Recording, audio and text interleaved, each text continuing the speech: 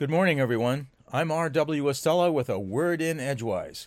Today is the 19th of February, the 50th day of 2024, with 315 days ahead of us on our way to 2025.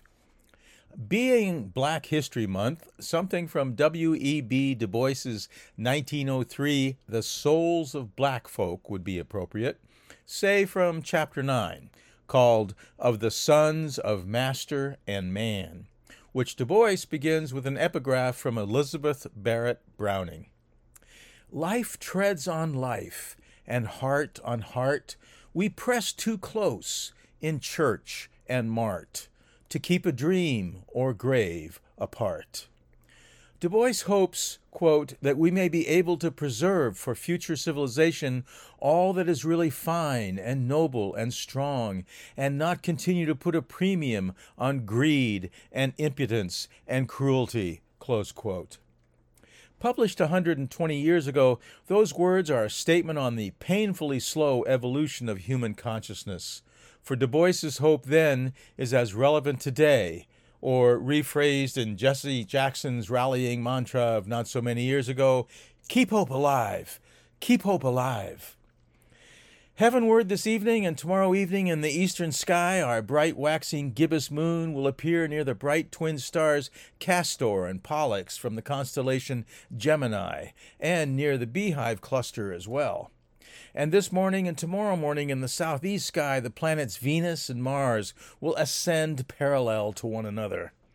But perhaps the big sky story in the next few days is the big dead satellite ERS-2, signifying the European Space Agency's second European remote sensing satellite, which had a 16-year career observing Earth from 1995 to 2011.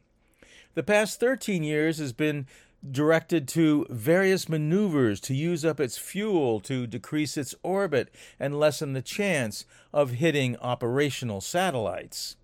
The European Space Agency's latest prediction as to when the defunct satellite will re-enter Earth's atmosphere is about 5:25 p.m.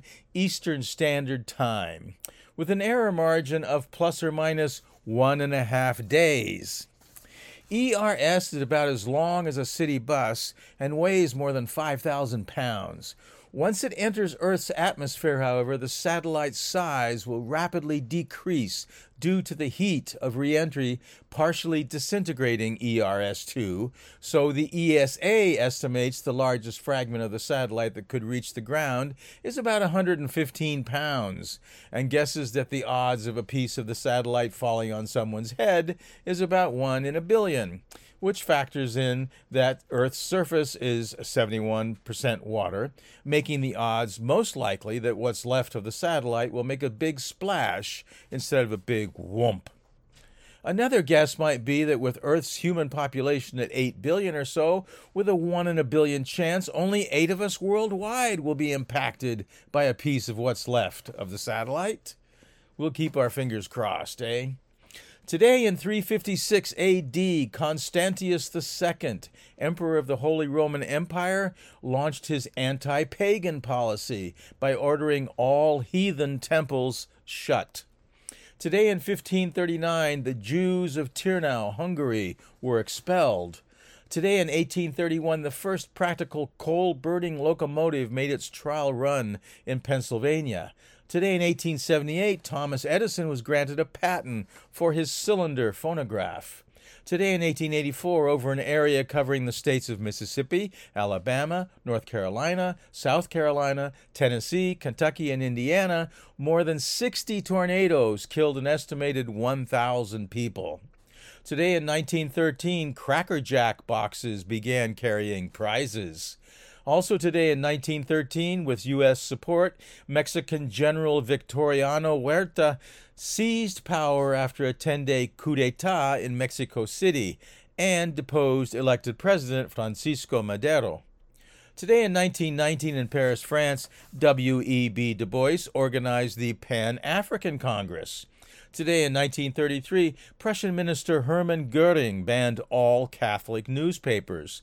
Today in 1942, President Franklin Roosevelt ordered the detention and internment of all West Coast Japanese Americans. Today in 1945, with 30,000 Marines, the U.S.'s Fifth Fleet launched its invasion of Iwo Jima against the Japanese. Today in 1949, the first Bowling and Prize for poetry was awarded to Ezra Pound, who had already been confined for more than 2 years at St. Elizabeth's Mental Hospital in Washington, D.C. Today in 1963, Betty Friedan published The Feminine Mystique, widely credited as the start of the second wave of feminism. Today in 1924, Lee Marvin was born to a prosperous Madison Avenue executive father and a fashion editor mother. Lee was a troublesome child, kicked out of several private schools, though not so long after he would serve in World War II as a Marine in the Pacific, where he was wounded in the spine. Once he had recovered and been honorably discharged, Lee set his sights on becoming an actor. Soon he had played in numerous films, winning Best Supporting Actor in 1965 for his performance of a washed-up, drunken gunfighter in Cat Ballou. Marvin has remarked of his acting, stimulation, Thursdays. Motivation, Thursdays. Paydays, that's it. It's important not to think too much about what you do. You see, with my way of thinking, there are always Thursdays, no matter how the picture works out.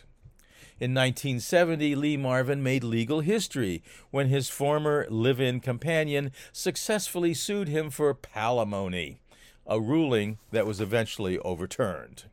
Today is also the birthday in 1473 of Polish astronomer Nicolaus Copernicus, in 1877 of German-born Dutch painter Else Berg, in 1897 of American actress Alma Rubens, in 1902 of American actress Nydia Westman, in 1903 of American novelist Kay Boyle, in 1906 of Welsh composer Grave May Williams, 1911 of British actress Merle Oberon, in 1916 of American Triple Crown jockey Eddie Acaro, in 1918 of American actress Faye McKenzie, in 1939 of British actress Gwen Taylor, in 1940 of American pop and soul vocalist Bobby Rogers, and of American soul singer Smokey Robinson, in 1941 of American poet Stephen Dobbins, in 1946 of American labor union activist Karen Silkwood, in 1948 of American rock bassist Mark Andes, and of American rock guitarist Tony Iommi. In 1949 of English rock keyboardist and singer Eddie Harden, in 1952 of American novelist Amy Tan, in 1955 of American actor Jeff Daniels, in 1960 of Prince Andrew, Duke of York, in 1963 of British singer-songwriter Seal, in 1966 of American actress Justine Bateman, and in 1967 of Puerto Rican actor Benicio del Toro. From Orono, Maine, I'm R.W. Estella with a word in Edgewise. Here's to the 9th week of winter into the 8th week of 2024.